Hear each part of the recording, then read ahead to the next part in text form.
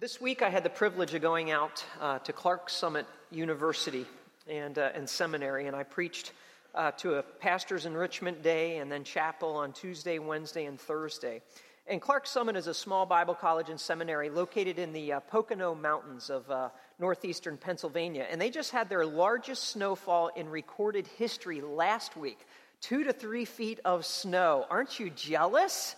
Yeah, look at it was beautiful out there, just absolutely beautiful. Now, Clarks Summit, like I said, is located in northeastern Pennsylvania, and I flew in and out of the Wilkes-Barre Scranton Airport. And something very interesting about this airport. Well, first of all, everything about this airport was simple and easy. There was no off-site parking, no shuttle to the tram, no tram to the airport, no line at the check-in. No line at security, no off-site rental facilities, no rude airport personnel. In other words, it was no O'Hare. It was great, all right? Now, one thing, though, that's not necessarily easy or simple about this airport is where it's located.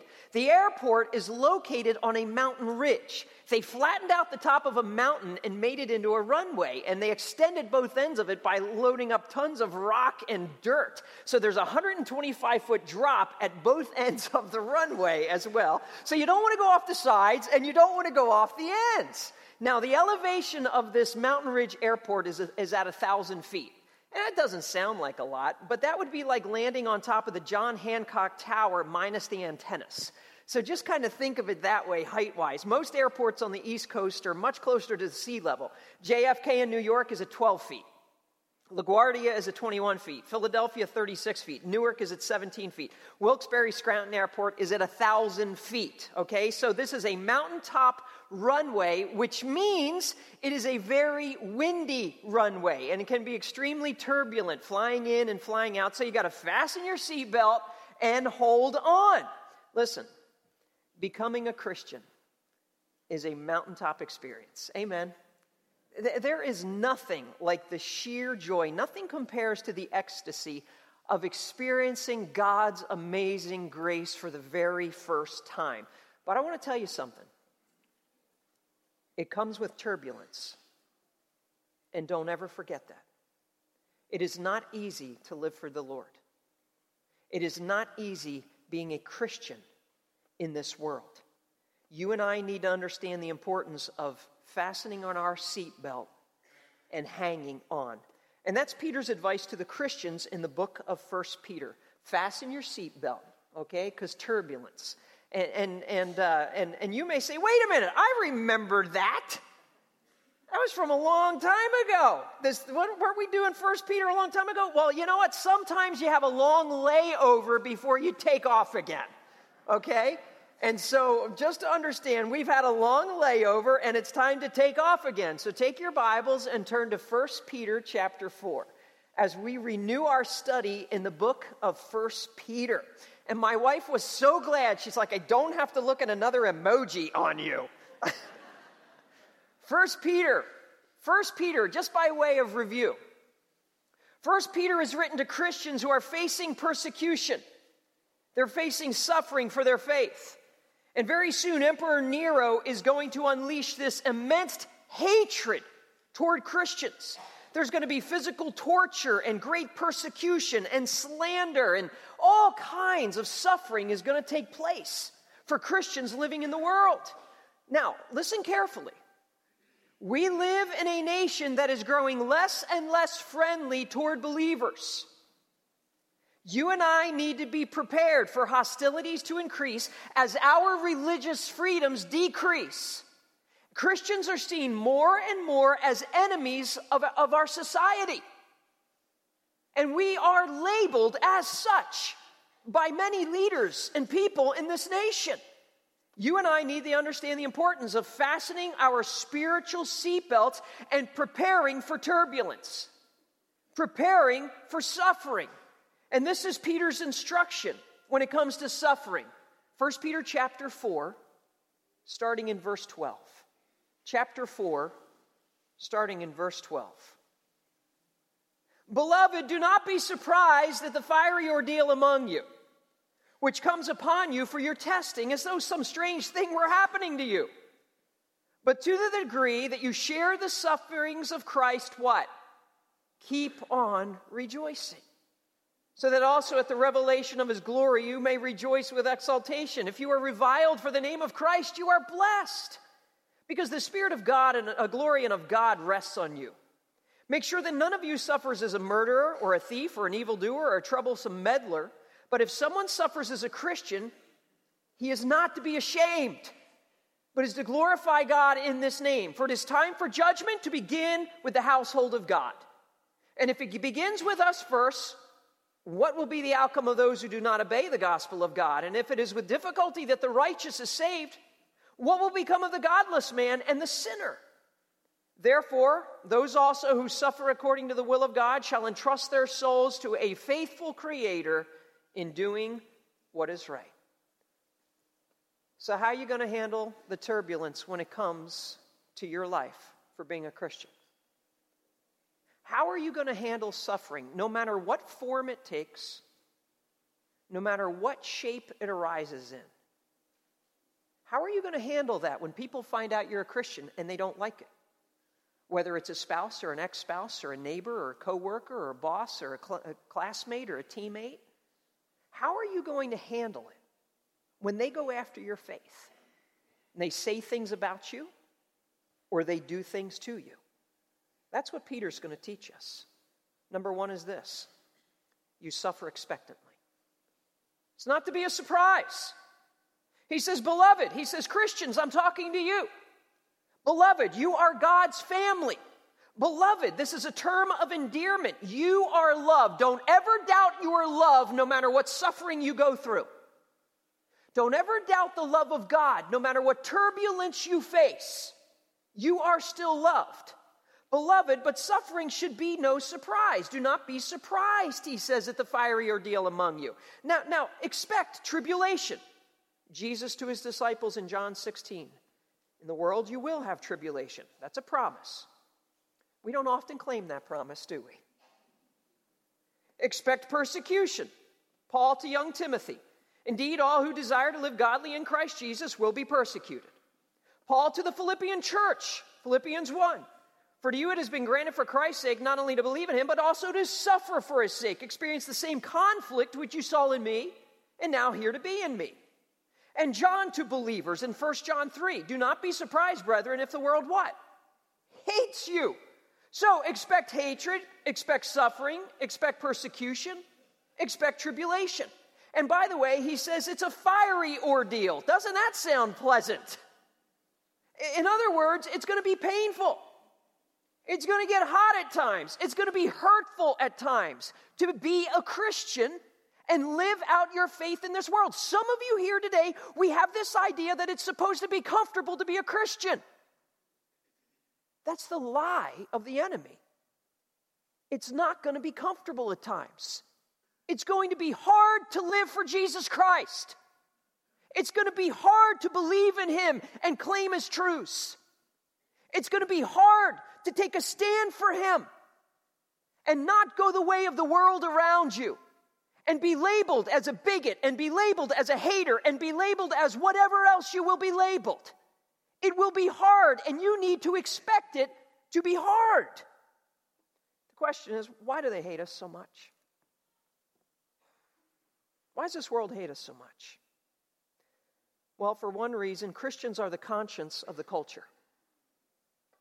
We are the conscience of the culture. We remind this world there is a right and there is a wrong. We remind this world the difference between good and evil, and we label it as such. We remind this world of sin. And you know what? They're uncomfortable in their sin when they are around us because it brings conviction. And they don't want to be uncomfortable in their sin. They want to enjoy their sin, and they don't want to feel conviction. They want to feel comfort. Jesus to his disciples gave another reason. John 15:18. If the world hates you, you know that it has hated me before it hated you. If you were of the world would what? Oh, they would love you. You'd be one of them. But because you are not of the world, but I chose you out of the world, praise God. Because of this, the world what? It hates you. You are not of this world. You're in the world, but not of it. You are different. And that is why this world hates you. It should come as no surprise, verse 12 again, this fiery ordeal which comes upon you for your testing. So there is purpose behind the pain. There is purpose behind this pain you and I will face in this world living for Jesus Christ. I want you to understand, it tests the quality of who we are. It also matures us as believers. Romans 5:3, not only this, but we exult in our tribulations, knowing that tribulation brings about perseverance. It makes us tougher. And perseverance, proven character. And proven character, hope. It puts our hope where it should be, on God and God alone. See, I want you to understand, you know what God does? He practices controlled burns. You ever gone to a park around here? And you see them burning the grass or burning the underbrush, or they do it in national parks and they do it in local forest preserves. They burn all the undergrowth that stagnates the growth, and they remove all of the weeds, and they burn this undergrowth because it promotes rejuvenation and it restores nutrients. That's exactly what the trials of this world do. It's a controlled burn in your life. God is saying, I'm going to let a fire come into your life of tribulation that's going to help get rid of some of the weeds that have been growing. And not only that, it's going to restore some nutrients so that your faith is enriched. And all of a sudden, there's going to be a renewed vibrancy in your prayer life because of that trial, because you haven't been praying like really you should be praying. And all of a sudden, now you're on your knees and you're passionate with your God, and you're seeking His promises in His Word, and you're growing in your faith. See, those controlled burns are important in a Christian's life. It's going to get rid of the weeds, and it's going to help us sink our roots deep in our faith as we hold on to God. So you can thank God for the trials and the tribulations that come in this world. 1 Peter 1. In this you greatly rejoice, even though now for a little while, if necessary, you've been distressed by various trials, so that the proof of your faith, being more precious than gold which is perishable, even though tested by fire, may be found to result in praise and glory and honor at the revelation of Jesus Christ. It's the proof of your faith. So it tests the authenticity of who we are. Listen, phonies will fail the test of fire. They're not going to make it. It will prove whether we are true believers in Jesus Christ or not. There are those among us right now, and next service, and tonight's service. You're a phony. You're not a true believer in Jesus Christ. You may even bring your Bible and sing along with the songs, but you have not repented of your sins and called on God. You know what the fire of persecution does? It proves you're a phony. Why is that? It proves you're rocky soil. Look what Jesus said in Matthew 13. The one on whom seed was sown, that's the word of God, is being sown on the rocky places. This is the man who hears the word and immediately receives it with joy. Yes, I'm a Christian. Yes, I go to Harvest. Yes, I believe in God. Yes, I was even baptized. Yet he has no firm root in himself, but is only temporary. And when affliction and persecution arises because of the word, where is he? He's gone. He's fallen away. Persecution has always been good for the church. Always been good. It reveals the phonies from the true faithful. 1 John 2:19. They went out from us, but they were not really of us. If they had been of us, they would have remained with us, but they went out so that it would be shown that they are all not what? Of us. Not everybody who says they're a Christian and is in church this morning is a true believer in Jesus Christ. And when the fire comes, you will leave. The true faithful stay faithful to Jesus Christ. How do you handle the turbulence and suffering of this life? You suffer expectantly. Number 2, you suffer joyfully. Joyfully. That just seems crazy. How can I take joy in this? Look at verse 13. But to the degree that you share the sufferings of Christ, keep on rejoicing, so that also at the revelation of his glory you may rejoice with exultation. Now, he starts off by saying, but to the degree that you share the suffering. So there are different degrees of suffering. Not all Christians suffer the same way. We see this in Hebrews 11:35. Others were tortured, not accepting their release so that they might obtain a better resurrection. Others experienced mockings and scourgings, yes, also chains and imprisonments. They were stoned, they were sawn in two, they were tempted. They were put to death with the sword. They went about in sheepskins and goatskins, being destitute, afflicted, ill-treated, men of whom the world was not worthy, wandering in deserts, mountains, caves, holes in the ground, all kinds of different afflictions and sufferings and persecutions out there. Now, we have it pretty easy in America. How dare a Christian in this country complain about persecution? How dare we complain how bad it is and how hard it is to be a Christian in America? Why don't you move to the Middle East or Africa or Asia? In Asia, they're arrested for home Bible studies, confiscate your Bible, jail you. I mean, in the Middle East, you're going to lose your head. Literally, they'll chop it off, decapitate you. They'll burn you. You'll be shot. And what's the response? Verse 13, it is a privilege to suffer for Jesus. To the degree that you share the sufferings of Christ, even to the smallest degree, it is a privilege to share with Jesus. Philippians 3:10, that I may know him and the power of his resurrection and the fellowship of his sufferings. Rejoice is what he says here, and keep on rejoicing. And not complain and whine how hard we have it.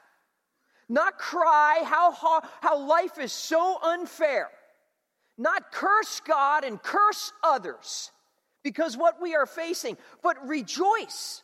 And he says, keep on rejoicing and may rejoice with exaltation. And then he'll say, you are blessed. 4 different ways. He makes it very clear. This is what they did in Acts chapter 5, verse 40, the apostles, as they were flogged. And as they left, they went on their way from the council rejoicing that they had been considered worthy to suffer shame for his name.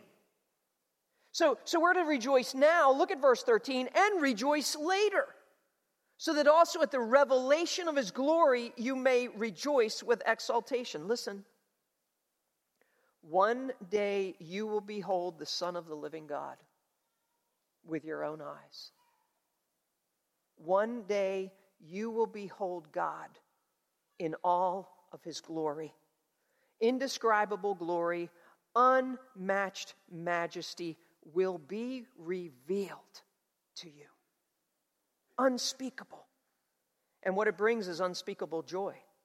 He says here, you may rejoice at that day with exaltation. In other words, what we suffer now is less than the pain of a gnat bite that you got last summer.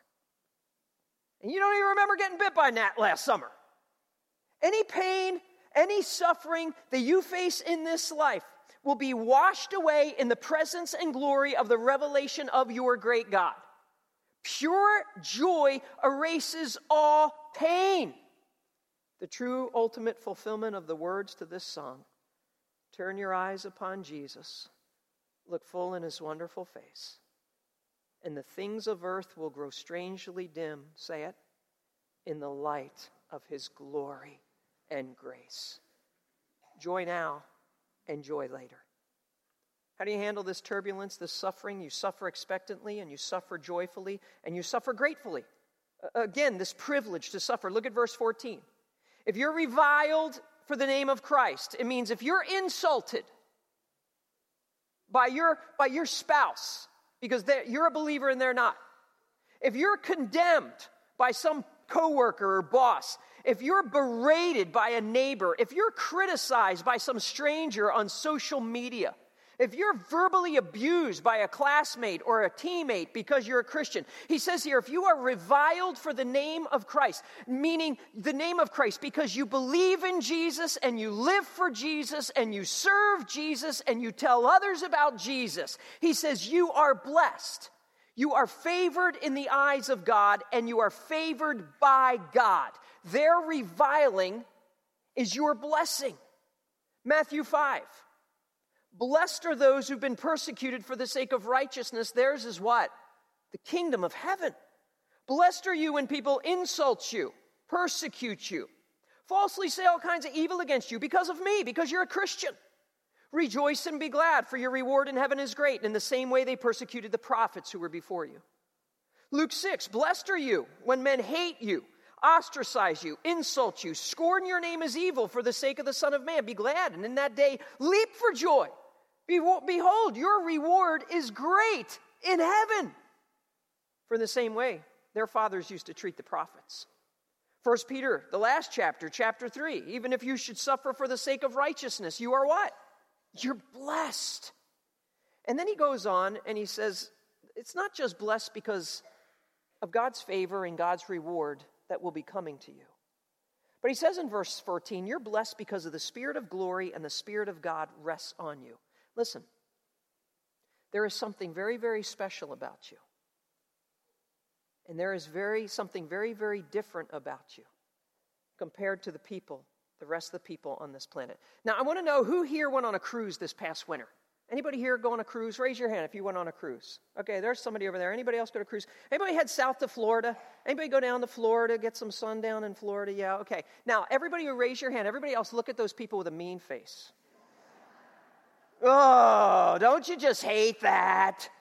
Oh, man. Posting your pictures, beach pictures on social media, coming back all tan with the glory of the Caribbean radiating from your body. Listen, Christian, you have the glory of the Holy Spirit radiating from you. People don't like it. You are special. You are different than this world. 1 John 2, but you have an anointing from the Holy One. The rest of the world doesn't have the anointing of God on them.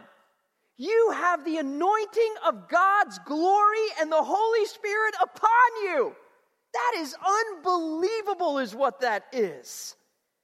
Now, the same glory and the same God that rested and filled the tabernacle and the temple, the Shekinah glory of God, the same glory, the same God rests on you, indwells you. You are indwelt by the third person of the Trinity. Try to wrap your head around that. Think about that for a moment. Your body is the temple of the Holy Spirit. 1 Corinthians 3:16. Do you not know that you are a temple of God, that the Spirit of God what? Dwells in you. 1 Corinthians 6. Do you not know your body is a temple of the Holy Spirit who is in you, whom you have from God? You're not your own. You've been bought with a price. 2 Corinthians 6:16. We are the temple of the living God. 2 Timothy 3, through the Holy Spirit who dwells in us. We've been sealed with the Holy Spirit. Ephesians 1, in him you also, after listening to the message of truth, the gospel of your salvation, having also believed, say it with me, you were sealed in him with the Holy Spirit of promise, who is given as a pledge of our inheritance, all that is to come for all eternity in heaven. You've been sealed in him. You are indwelt by him. You are like no other people on this planet. That's how blessed you are. That's how special you are to God, that he has actually indwelt you and sealed you for the day of redemption.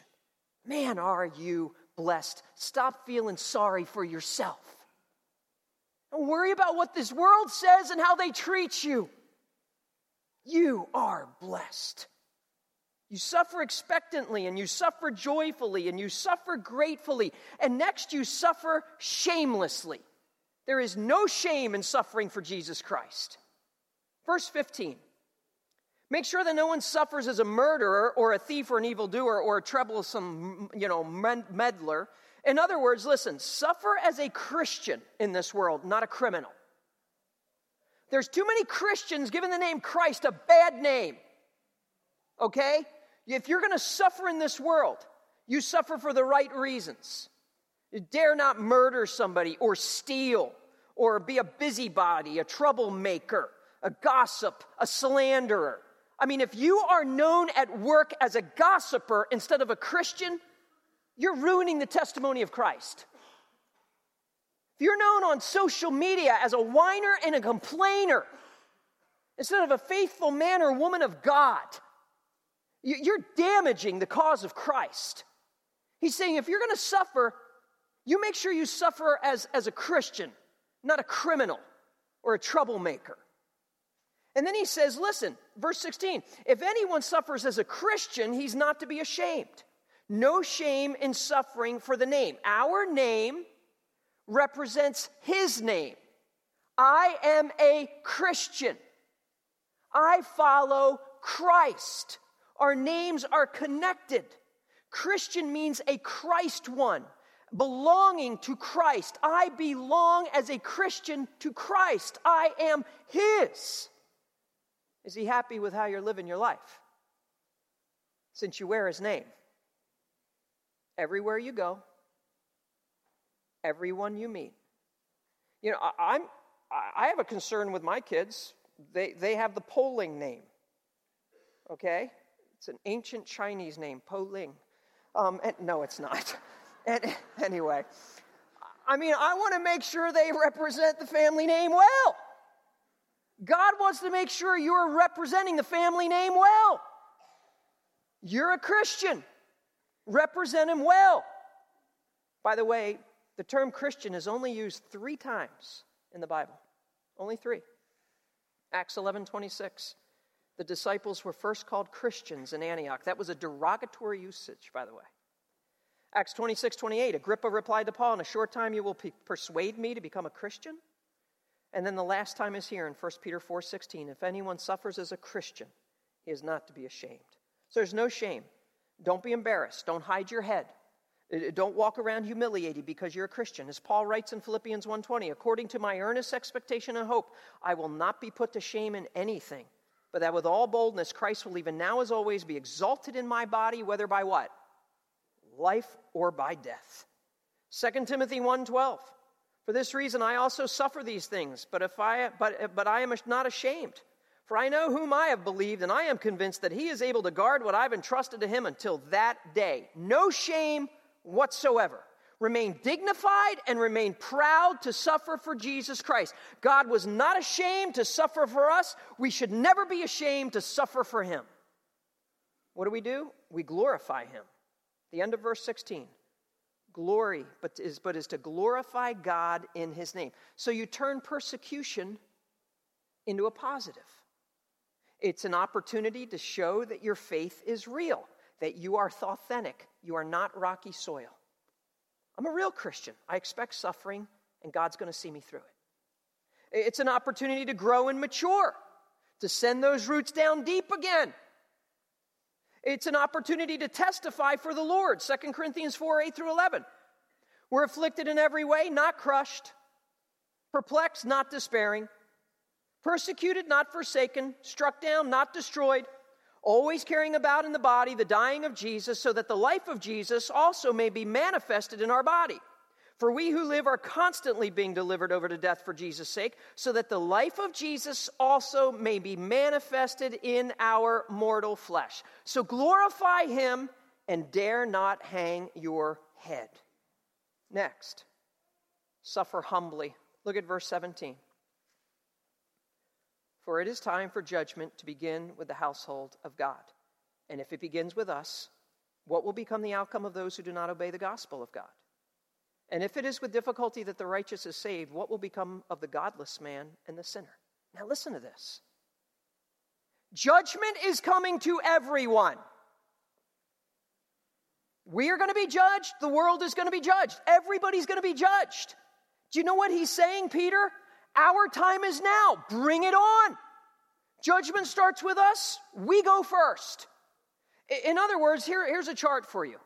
Our judgment is now on earth, temporary pain and discomfort, and our judgment is given by the world around us. They let us have it. But the world's judgment is future. It's before the great white throne, Revelation chapter 20. There is eternal torment, and their judgment is by who? Almighty God. Which judgment would you rather have? You're blessed, Christian. I'll take door number 1, please, any day. Any day. Paul says, bring it on. The world's going to be judged, and I'm not a part of that judgment. I'm all good with that. I'm all good with that. Put it in perspective. Everybody's going to be judged. Your judgment is now, is what Paul says. Prepare for it. Now, there's two questions in verse 17 and 18.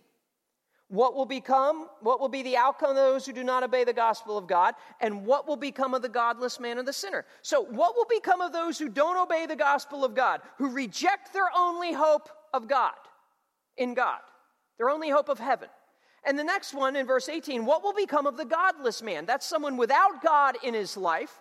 And the sinner, that is someone bound in their sin, living in their sin, controlled by sin, loving their sin. What's going to become of those people? Here's some answers for you in Scripture. In other words, the world is in serious trouble. Proverbs 11:31. If the righteous will be rewarded in the earth, how much more the wicked and the sinner? Matthew 13:41. The Son of Man will send forth his angels, and they will gather out of his kingdom all stumbling blocks, those who commit lawlessness, and will throw them into a furnace of fire. In that place there will be weeping and gnashing of teeth. 2 Thessalonians 1. When the Lord Jesus will be revealed from heaven with his mighty angels in flaming fire, dealing out retribution to those who do not know God and to those who do not obey the gospel of our Lord Jesus. These will pay the penalty of eternal destruction away from the presence of the Lord and from the glory of his power, when he comes to be glorified in his saints on that day and to be marveled at among all those who have believed. Revelation 20, then death and Hades were thrown into the lake of fire. This is the second death, the lake of fire. If anyone's name was not found written in the book of life, he was thrown where? Into the lake of fire. Listen. If you are here today without Jesus Christ, you just saw your future. You need to understand this. Unless you repent and turn from your sin, there is no hope.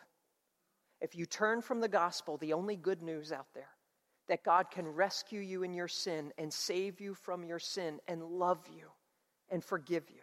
If you turn from this gracious God, you turn to judgment. He is either your Savior or he is your judge. You need to understand that. I beg you to call out to God, to ask him to save you. At the end of the message here, I will lead you in a prayer of salvation where you can call out in faith. No more playing games, Rocky Soil.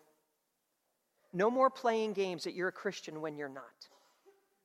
Your soul hinges where it's going to go based on your decision for Jesus Christ. Listen up, young people raised in Christian homes. Don't play games. You need to repent of your sin. You cannot get into heaven on the coattails of your parents or your grandparents. God has no grandchildren.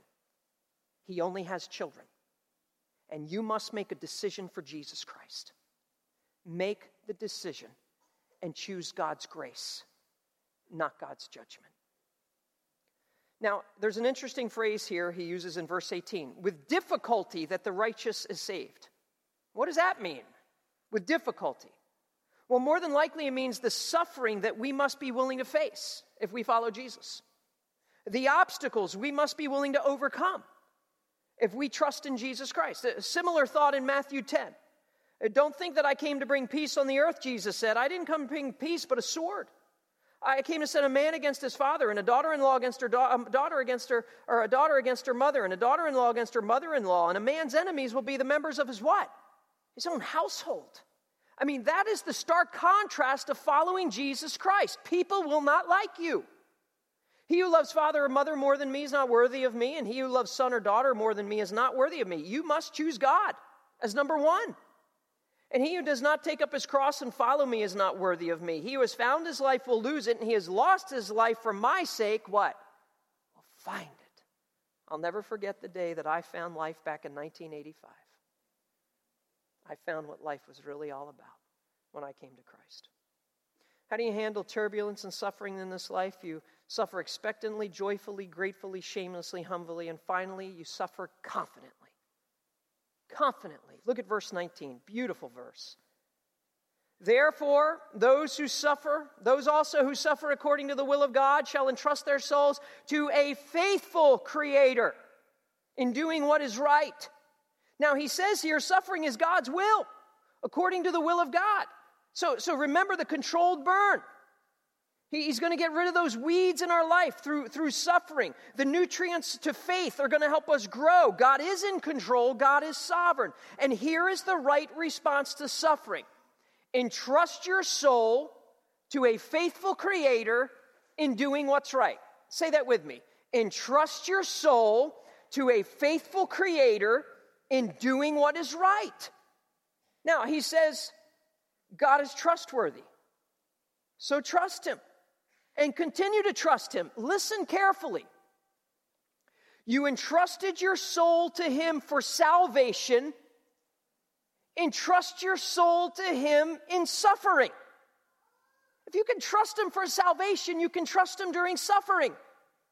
You entrusted your soul to Him for heaven. Entrust your soul to Him while on earth. You've believed in Him for heaven, believe in Him on earth. You've entrusted your soul to Him for all eternity. Entrust your soul to Him for the short span of this life. Entrust your soul to Him. You did it for salvation. You did it for heaven. You've done it for all eternity. Now do it for the suffering here on earth for this short time you are here. And entrust means deposit. It's a banking term is what it is. You entrust your money to a bank. Yeah, you trust the bank more than God? Give me a break. Well, it's FDIC. Oh, so you trust the government more than God? What are you doing? Come on now, entrust your soul to Him. You got to start banking with God, brother. You've got to start saying, God, I'm tired of withdrawing from you. I'm going to start entrusting you. We've got too many Christians withdrawing. Well, I don't know if I can trust God. What are you doing? Entrust your soul to His care.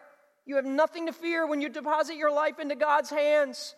And it's an ongoing, everyday entrusting your life into God. You wake up in the morning and you entrust your life to Him. You deposit your life into His hands. No matter what is going to happen today, I am depositing, I am entrusting my life to you, God. Don't withdraw. Every day, I'm entrusting. I'm entrusting. I'm entrusting. This is what the Lord Jesus did. Luke 23:46, He cried out with a loud voice from the cross, Father, into your hands I commit my spirit. And having said this, He breathed His last. I entrust my soul, my life, my body to the Father. 1 Peter 2:23, while being reviled, He did not revile in return. While suffering, He uttered no threats, but He kept what? Entrusting Himself to Him who judges righteously. Don't withdraw. Entrust. See, God is trustworthy. Trust Him. Next, God is faithful. Trust Him. It says here, entrust their souls to a faithful Creator. I mean, we've sung of His faithfulness for generations. I mean, this great old hymn, great is thy faithfulness, O God my Father. There is no shadow of turning with thee. Thou changest not. Thy compassions what? They fail not. As thou hast been, thou forever wilt be. Say it with me. Great is thy faithfulness. Great is thy faithfulness. Morning by morning, new mercies I see. All I have needed, thy hand hath provided. Great is thy faithfulness, Lord, unto me. And not only have we sung it for generations, God's people have read it for thousands of years. Lamentations 3. Say this with me. The Lord's loving kindnesses indeed never cease, for His compassions never fail. They are new every morning. Great is your faithfulness. Knows no limits. Psalm 36:5. Your loving kindness, O Lord, extends to the heavens. Your faithfulness reaches to the skies. I cannot see the end of God's faithfulness. It never ends. It never ends. It's undeniable faithfulness. 2 Timothy 2:13. If we are faithless, He remains faithful. He can't deny Himself. That's how faithful our God is. It's even His name. Revelation 19:11. I saw heaven open and behold a white horse, and He who sat on it is called what? Faithful and true. It's His character. It is who your God is. He is faithful. And He's the faithful creator. He made you. He sustains you every single day, giving you breath. You can't live without God's enablement. He provides for you. He cares for you. Psalm 119, His hands made me and fashioned me. And Psalm 139, He formed my inward parts and wove me in my mother's womb. And Matthew 10, the very hairs of your head are all numbered. It's easier for God to do it on some than others. So do not fear. Do not fear. He's trustworthy, trust Him. He's faithful, trust Him. And then He ends, He's good, trust Him. He always does what's right. I want you to understand this. Has God ever made a mistake? Answer. Has God ever made a mistake in time? Answer. Has God ever made a mistake in time or eternity? Wow! Why do you think He's going to start with you? Some of you think God's going to make a mistake here with you. He's never made a mistake. He's not going to start with you. As a matter of fact, Romans 8:28, we know that God causes what? All things to work together for good to those who love God, to those who are called according to His purpose. And this is how you handle turbulence. This is how you handle the sufferings of this life. Say it with me.